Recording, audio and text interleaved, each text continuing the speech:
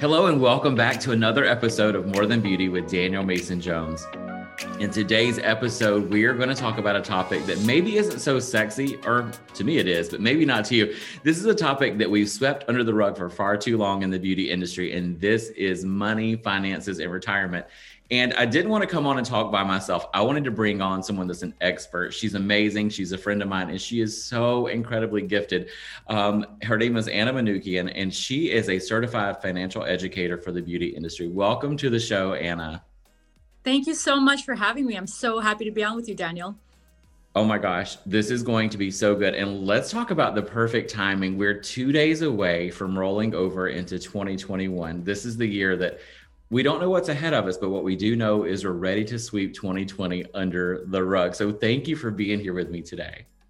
Thank you so much. No, I am super excited to finish out the year. We've survived 2020. So I think that's, something great to celebrate in as well, and really take the lessons from 2020, right? There's been quite a few of them, and figure out what it is that we want to do in 2021. And so thank you so much for leading the finance conversation as well, because we know that in 2021, we can truly no longer to sweep this topic under the rug. As you said, we've done it for far too long. Far too long.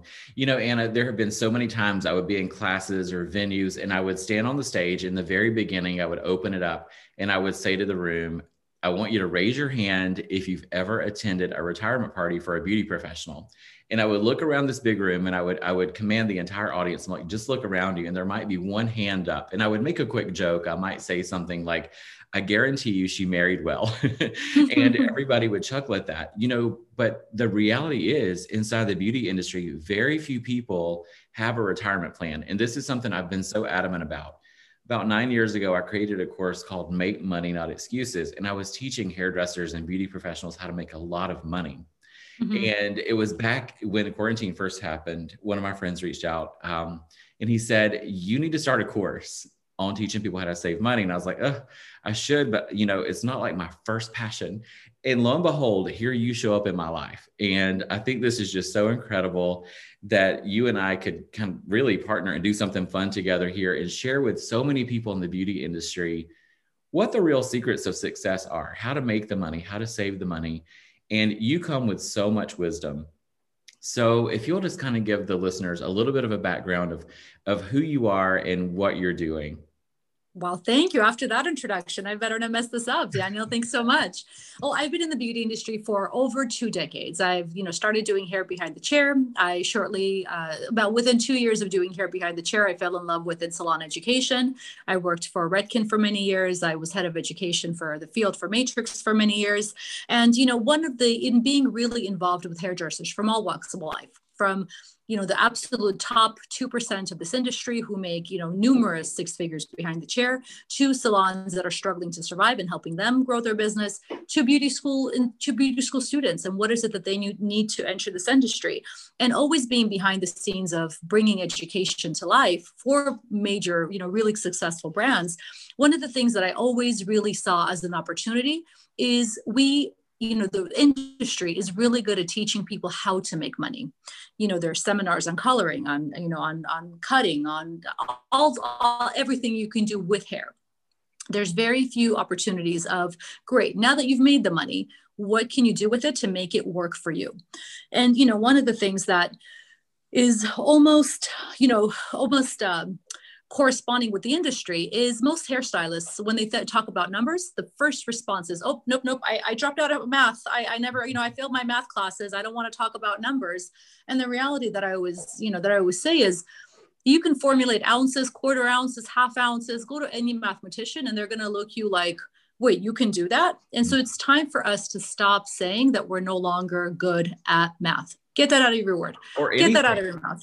This is a brilliant industry. Not only do we have to have the mathematical skills and formulation, the geometry in cutting hair, the chemistry and formulations, and there's things that the common person wouldn't know. And for so long, to your point, our industry, we have belittled ourselves to who we are as artists. And I think that's just a terrible disservice that we do to ourselves. And we're creating limiting beliefs for ourselves. Exactly. So many of us in the service industry, come from a place of survival. We come from a mentality of survival. We don't come from a mentality of thriving, right? There's a lot of us that came from very, very humble beginnings, right? We've had that conversation personally as well. And when you come from very humble beginnings, it's very hard to escape the mentality of poverty, right? And not feeling like you're worthy and not feeling like you can have more and that you deserve more. And so oftentimes we spend our whole careers taking care of everyone else, right? We stay late, we come in early, we skip lunch, and we do it at the cost of not only, our personal health and time, but we also never really save for retirement. We don't pay ourselves first. We insure our cars and our cell phones, but we don't insure our ability to make a living. We don't protect our income. When you look at a doctor, when you look at a celebrity, a surgeon will have his hands protected. Yes. Why will a surgeon have his hands protected? Because if a surgeon gets into an accident that damages his hands, he no longer has the ability to perform surgery and make money.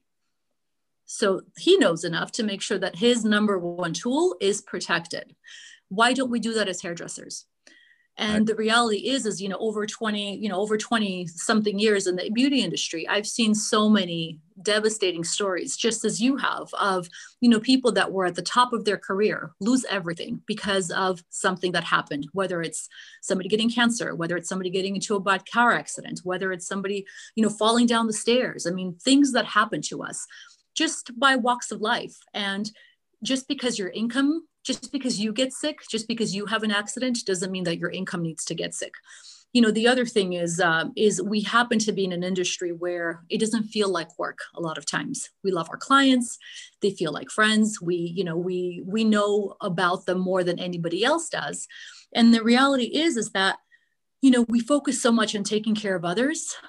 Once again, we never think of this as a long-term investment in ourselves and actually making sure that we're putting aside money every single month from every single paycheck, from every single client, to make sure that if we want to do this at 92, we can, but that we're not working past our 60s unless we really want to. Exactly. The have to factor. And, to your point, having coached so many people, that's one of the biggest topics that I've coached is, people that are in their 20s and 30s, they're still young and they're not thinking, hey, one day I'm going to be in my 60s and my body isn't going to allow me to work at the rate that we do now.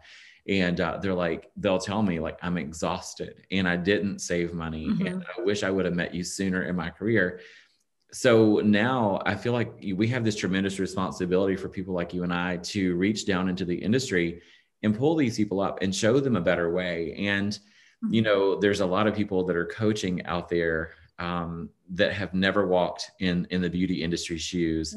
And it saddens me because they're misleading our industry, and our industry's already been misled so much. So let me ask you, how much money will we need to retire? So, I'm 42 years old now. My goal is to retire at 50, or to have the luxury to be able to retire at 50 years old. And I look at that and I've heard a couple of people tell me, that you need $10 to $12 million. Is that true? Well, it depends on where you are and it depends on how comfortably you want to retire. So typically the average rule of thumb you want to follow is anything you need in retirement is going to be about 20 times your annual income. So whatever you're making a year, multiply that number by 20. And that in theory is what you should have for a retirement that, that gives you some cushion to still enjoy your life, right? Have luxuries of your choosing without going crazy. Exactly. And that also, protects you from living past your income, because that's kind of the thing too. When you look at, our responsibility tends to get less and less the older we get. And so when we're younger, when we're in the beginning of our careers, when we're having babies, we're getting married, we're having partnerships, we're opening businesses, we need to make sure that their income and our ability to make money is protected. Right. Yeah. So that's when we look at, things like life insurance, things like, key person insurance, things like long-term care are so incredibly important. When we get to, our 50s, our 60s, we want to make sure that we're living off interest. Yeah. So that the investments that you've made in your 20s, 30s, 40s, and 50s are actually giving you the platform to live off the interest, where your money is truly working for you and you're living off of that passive income. And at that point, kind of the plan that we need to make sure is that you're protecting your income from taxes. Mm-hmm. And, I'm completely by the book. So I'm not saying don't pay taxes by any means, right? That's we kind of have a bad image of an industry that way, right? We try to take some of our cash and try to avoid paying taxes. But the reality is we shouldn't pay more taxes than we have to. Yeah. And so, the differences between, that's why Roth products oftentimes are, so important and so valuable, is because you're actually, you're already done paying taxes on them by the time you invest that money. And so understanding differences between tax now programs, tax later, tax advantage programs is super important. I think that's amazing. When I first started, I didn't understand money at all. And I would love, I'm going to go ahead and pitch your class. You have a big class coming up on January 4th. I feel like everybody needs to take with Salon Centric. It's going to be very powerful. And I hope that you get into your story, because people listening right now, the people that may know a little bit about me, or maybe they don't know about you yet, or they do know you, they might look at both of us and say, hey, they have silver spoons in their mouths. But what people don't realize is where you and I both came from. Your story is incredible. I actually hope, after you were so kind to share your story with me, I was like, I hope she writes a book one day, because it is so incredibly inspiring.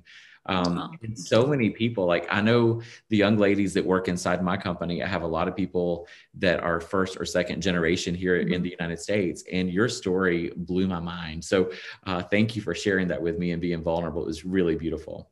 Oh, thank you. Thank you. No, you're stuck with me as well, for sure. And I think, you and I are examples of what hard work and what hard work and perseverance can do, because, I neither one of us came from wealth. Neither one of us came from parents that passed down wealth. We've had to really establish and really work hard for every single thing that we've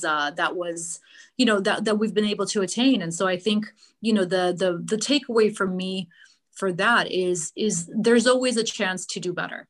Yes.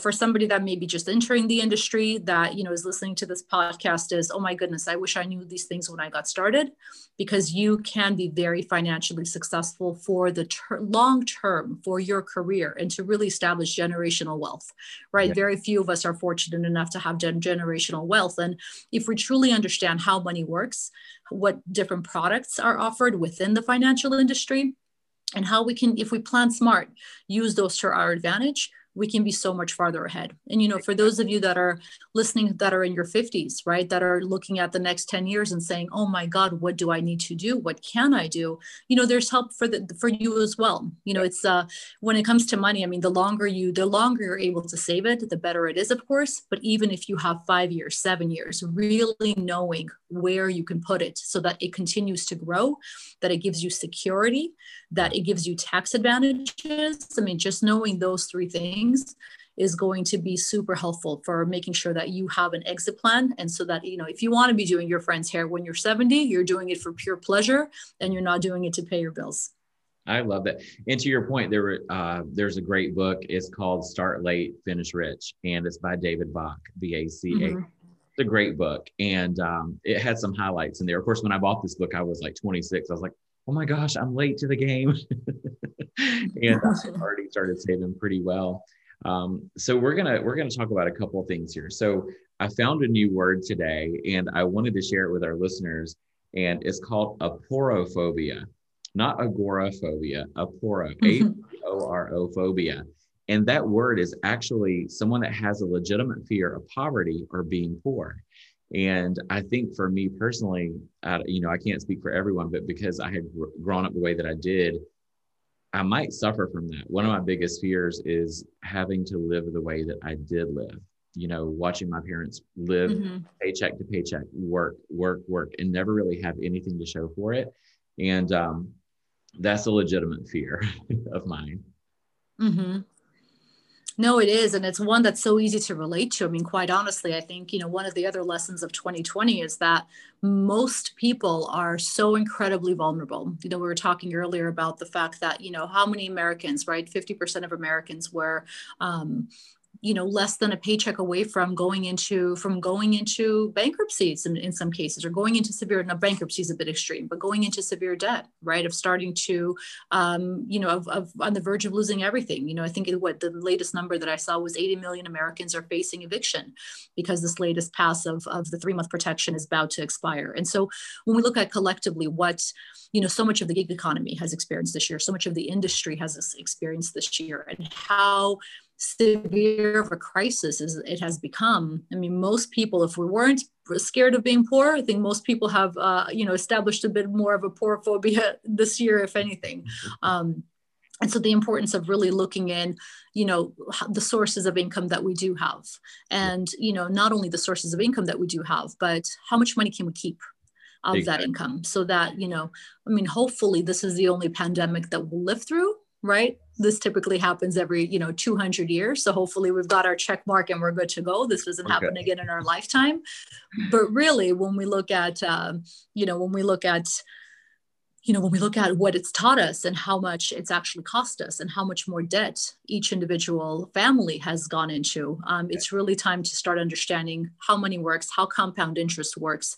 What do we need to do to manage debt so that this year is the year that makes us stronger, and not the year that, that kills our whole decade to get us back on our feet. Exactly. And speaking of compound interest, there's probably so many listeners right now that have no clue what that even means. And we had our team meeting in our company here in Atlanta, and we were just looking over the financial numbers. We have someone that takes care of that for our team. And we had contributed for our team $1.9 million in retirement for over the past 8 years for the team. I wanted to make sure that as a salon, I didn't want to be what had been for so long. I wanted to make sure that when we hired people inside of our company, I wanted to give them health benefits. I wanted to make sure that they had long-term and short-term disability. I wanted to make sure that they had a retirement plan. And we started with a simple IRA, and we matched 3% interest, or 3% to that. And we did that for a while. And then we just recently upgraded to a 401k, where we now give them an additional 4%. So we're really trying to make sure that our team can retire.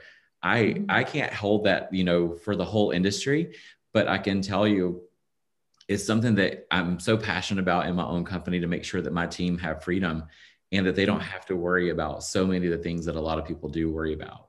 So I want to read a statistic, and I want to hear your thoughts on this.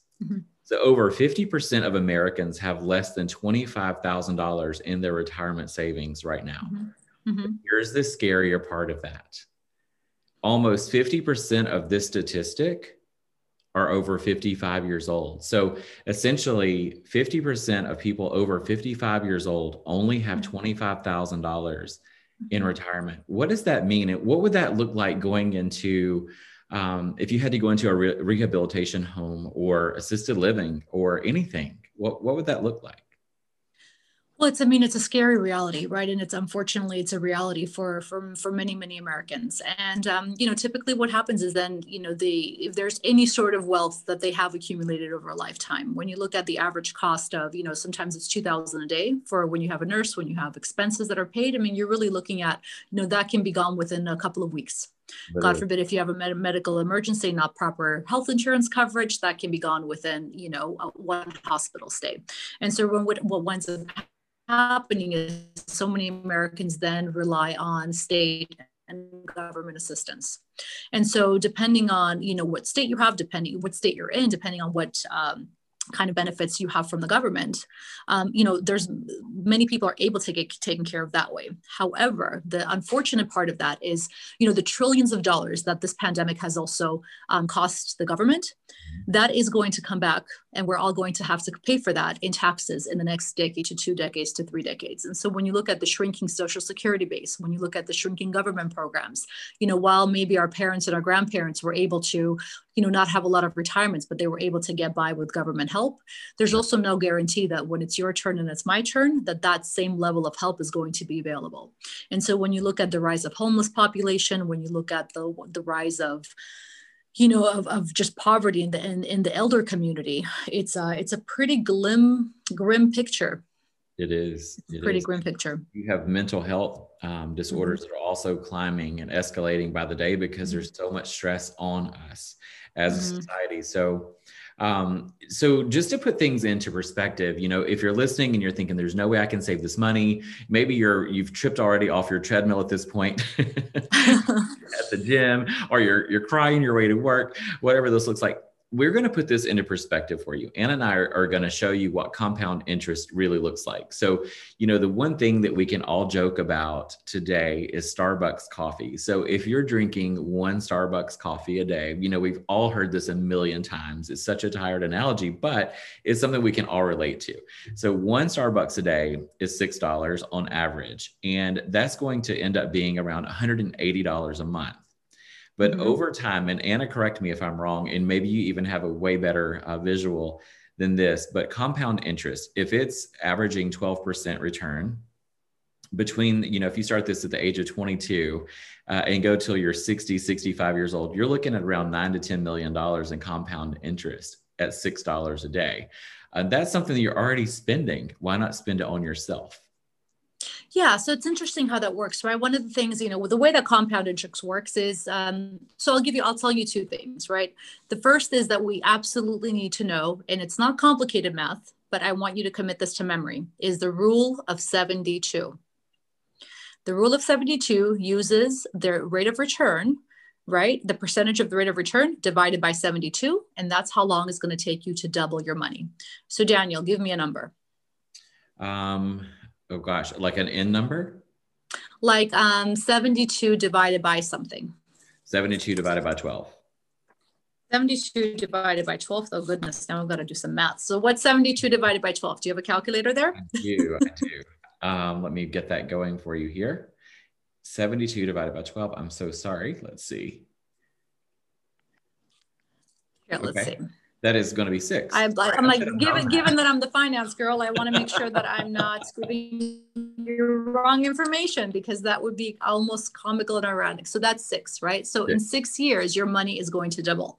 So if you find an account that is giving you a return of 12%, right? Which if you look at annuities, if you look at certain Roth products, you actually can find something that gives you 12%. That's a bit generous, but that is achievable.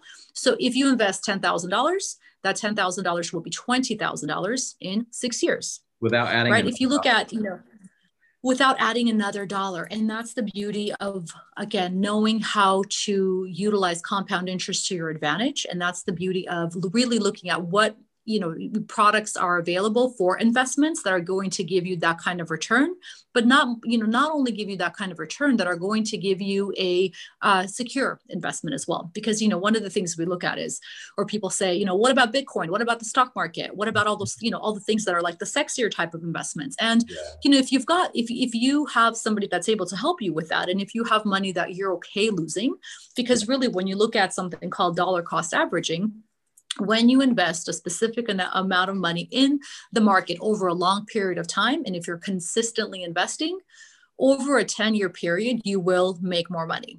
Yes. Right.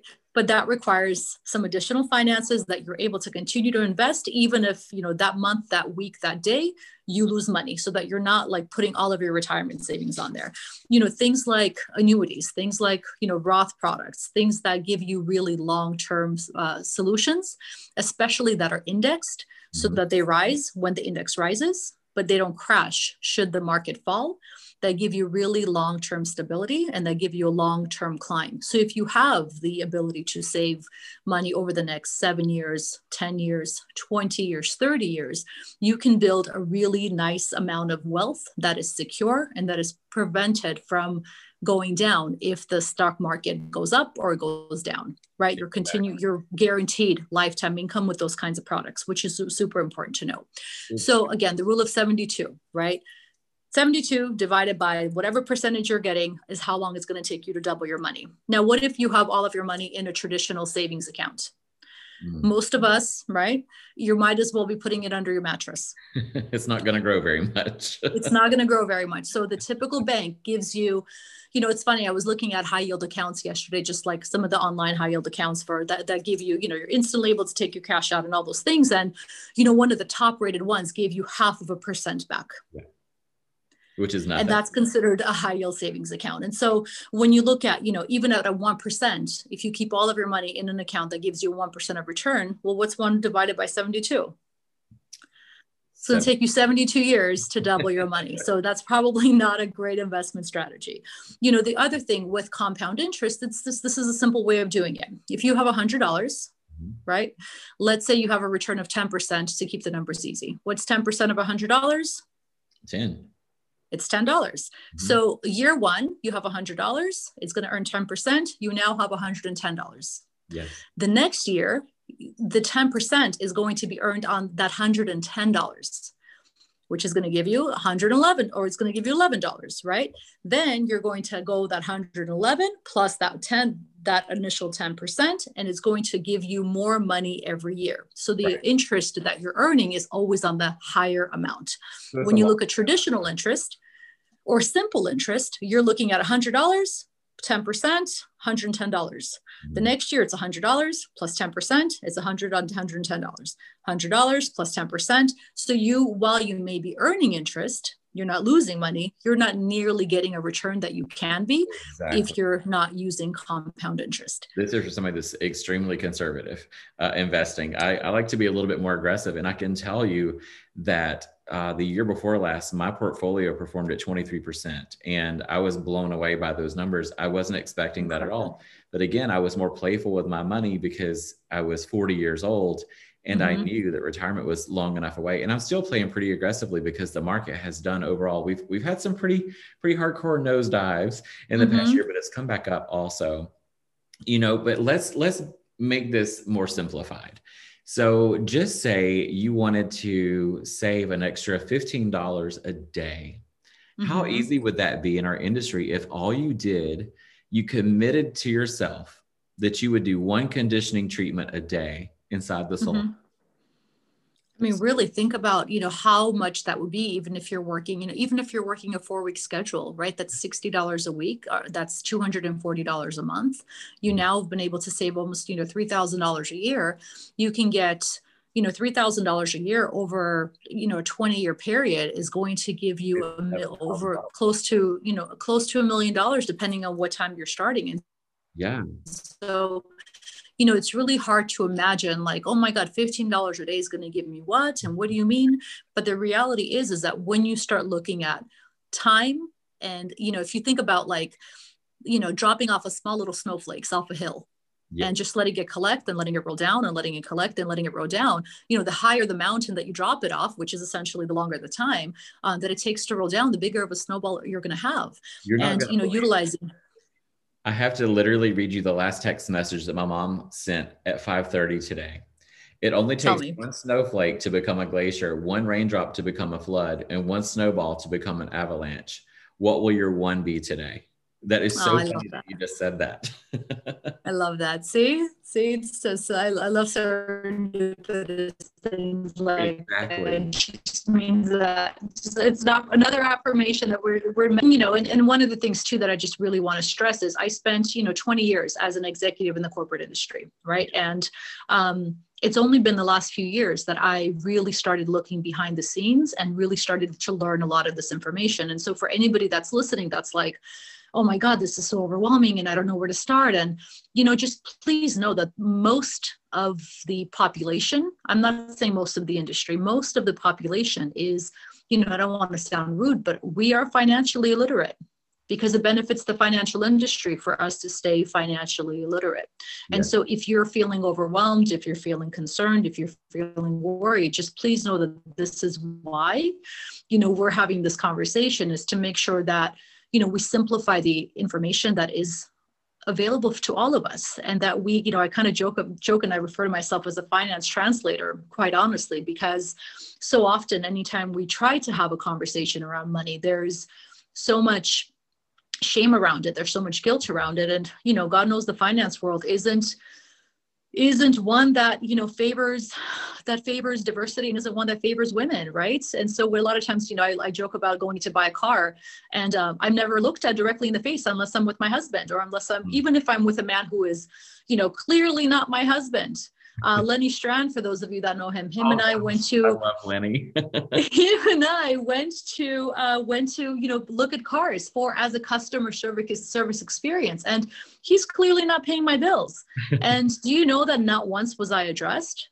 Every single car person in 4 dealerships addressed him. And so when I look at, you know, the demographics of our industry and how many, you know, how many women are in the industry, and, you know, looking at how going into, or especially, you know, if we, you know, have tattoos, if we have different hair color, if we look intimidating to them in any sort of way, if we don't look like their traditional client, of how, you know, how we're treated, how we're disregarded, and how we're not given the proper education, and how a lot of things are actually used as intimidation for us to not be able to ask questions. And so I just think it's time to change all that. I think we deserve better, and we can do better. Saying this, there's someone, I'm not going to say her name on here, but you and I both know her, and we both admire her. She's an incredible educator. And she worked with you at one point, and she's really amazing. We had a call the other week, and she was talking about some things she's doing inside of her salon where she lives, and for her team to really bring in additional revenue that's a very untraditional way. And I thought it was so brilliant. But she was telling the story of, she always dreamed of having a 6 Series BMW coupe. And so she went to the dealership and she paid cash money. She would not buy this car until she could pay cash money for it. So she went in, and the dealership asked her, "What do you do for a living?" And she goes, "I'm a hairstylist." And his face was just like, "Are you kidding me?" And so I thought that was a beautiful story. And even here where we live, it's the same thing. There's a lot of high-level executives that live in my neighborhood. In fact, the CFO of Starbucks is moving in, literally, like in view of my window here. And there's a lot of athletes. And it's funny when people ask, what do we do? I look at my husband, I'm like, well, he's retired. He retired at 40 as a hairdresser. And I still do hair. And they just kind of look at us, and I want, you know, I kind of want to laugh and be like, and no, nothing was handed to us. But it is funny when you plan and you save and you hustle and you work and you sacrifice. You know, I think that's the thing that people might not be willing to sacrifice. And I've joked about this many times in my classes. I'll see these young ladies walk into the venue wherever I'm speaking, and they got their Louis Vuittons that are monogrammed, and their Goyard bags, and their Hermes, and their Chanel glasses, and their big Gucci belts. And I'm like, that's cute. You look amazing. But if you're carrying a $3,000 bag and you've got $400 in the bank, you didn't put that bag. You need to go to Target and buy a seasonal bag and have money. I would rather be rich than look rich. Right. Well, I think that's, you know, and that's part of the conversation too, you know, that's happening very much now more than it was before. Is I think, you know, 2020 also taught us what are the necessities that we really need, and what are the wants that we can live without. And so, you know, listen, if you really want something, you work hard for it, get it. But I think one of the reasons, you know, one of the things that we look at when we, you know, look at budgets, when we look at, you know, daily spend, when we look at weekly spend is, you know, there's things called needs, right? Or basic needs for survival, for, you know, paying our bills, for the things that we physically need. And then there's wants.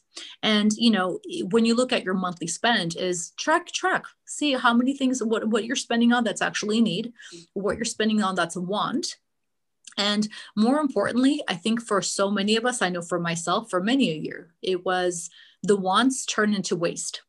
Yeah. And so when you look at, you know, some, you know, midnight shopping, right? I think we've all been guilty of that, especially probably during the last several months of, you know, something shows up on your doorstep and you bought it at a midnight, you know, Amazon spree, or because an Instagram influencer was you know, wearing it and looked so cute on them. And it, you know, it sits in the back of your closet for, you know, until you donate it, right? Yeah. There's so much of our lives that becomes a waste. And when you look at how much money we actually freely give away and how hard we have to work for it, I just think we can all do a little bit better. So if you really want that cup of morning coffee, by all means have it, but make sure that you're enjoying it and make sure that you're making conscious decisions on where your money is going, because God, we work really hard for it, guys. We deserve to pay ourselves first. I agree with that. You're so amazing.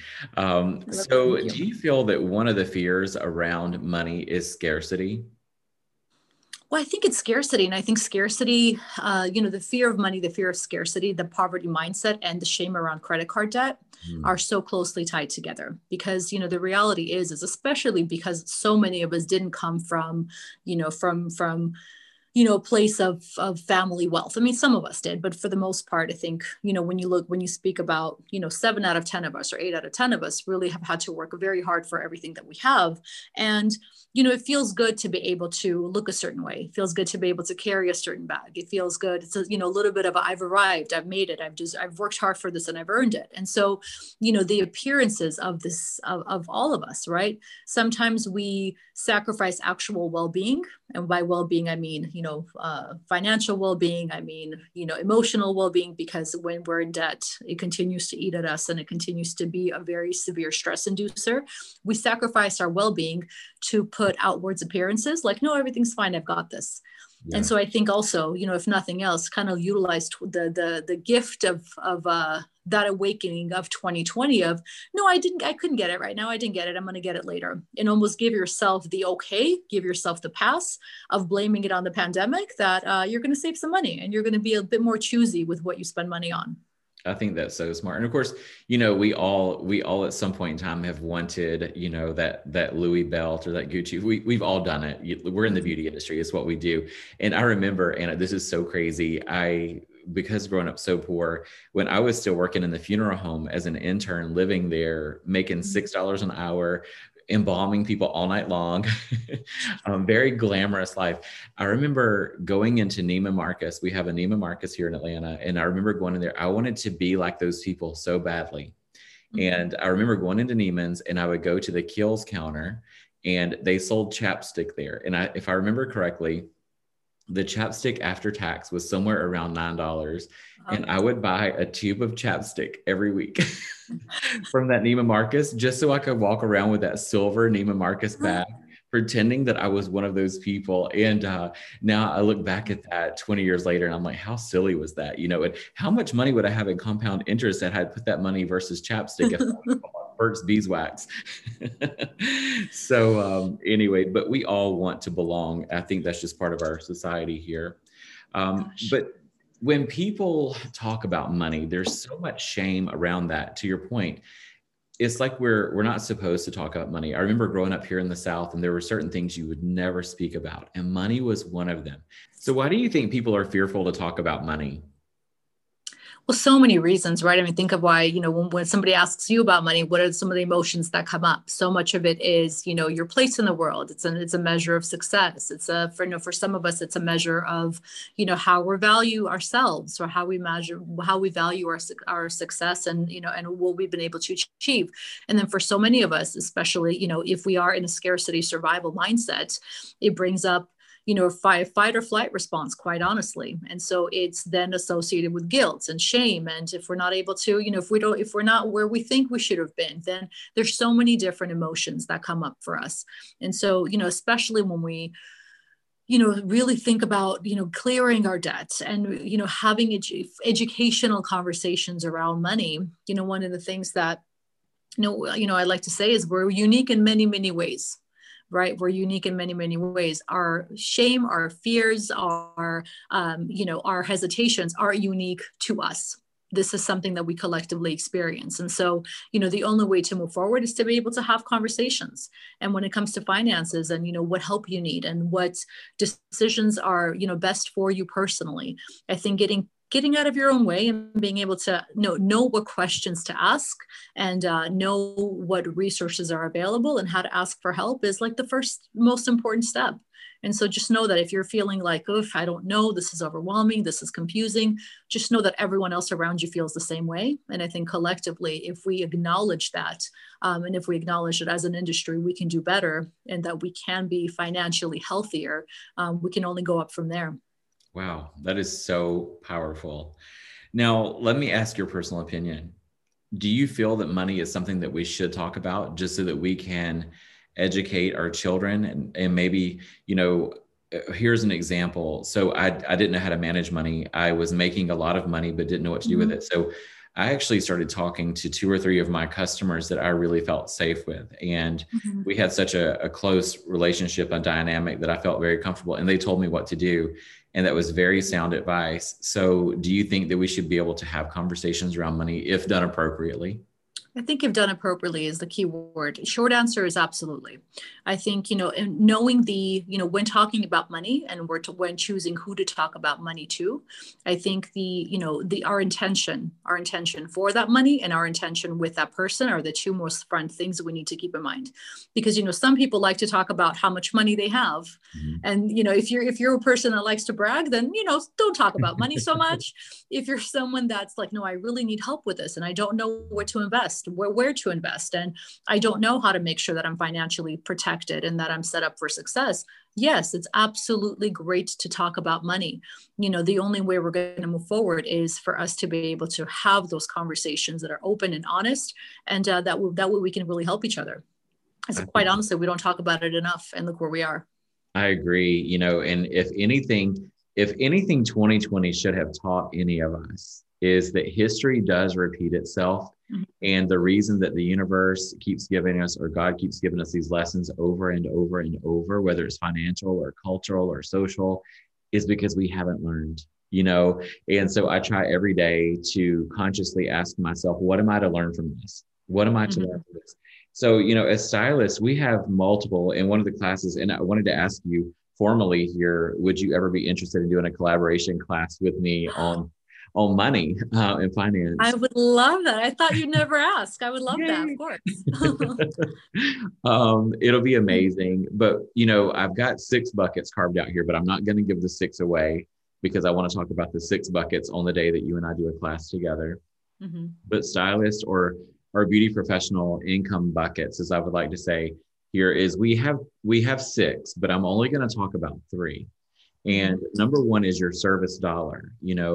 If your customer is coming in and you know that you can provide an upgraded value experience, not being creepy or salesy and giving them something they don't need, but really offering them something that will enhance their experience. There's service dollar, there's the retail commissions, the retail dollars. Granted, it's not a ton of money, but it's still additional money. And when you talk about that compound interest, it really adds up.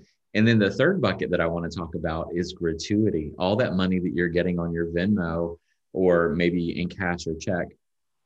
Are you claiming that money? Are you really adding that in? Because I could tell you for me personally, that additional revenue, that stream of revenue from gratuity has allowed me to secure lower interest rates on homes or home purchases, second home purchases, because I show higher level of earning. And the bank really does like to see all of your revenue counted there. So when you and I play together, I want to share the 6. There's 3 other buckets that maybe a lot of people have never even thought about before.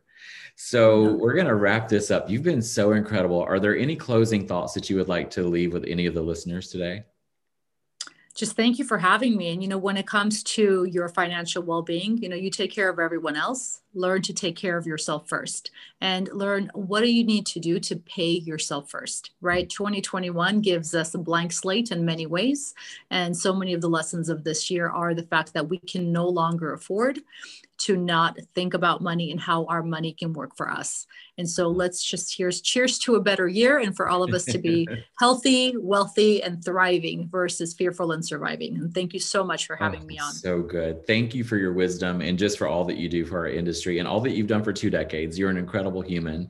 And I'm going to link Anna's information in the show notes below. If you enjoyed this podcast today, which we certainly hope that you did, please make sure to share it with your friends. If you feel really compelled to do something big, leave us a review and a comment or rating. Let us know what you thought about this, and screenshot this, share it with your friends. If you know someone is in a situation where they need to do better with their finances, or you just want to help them out, please let us help them. Thank you so much, Anna, for all that you do. And I look forward to the next episode with all of you on More Than Beauty.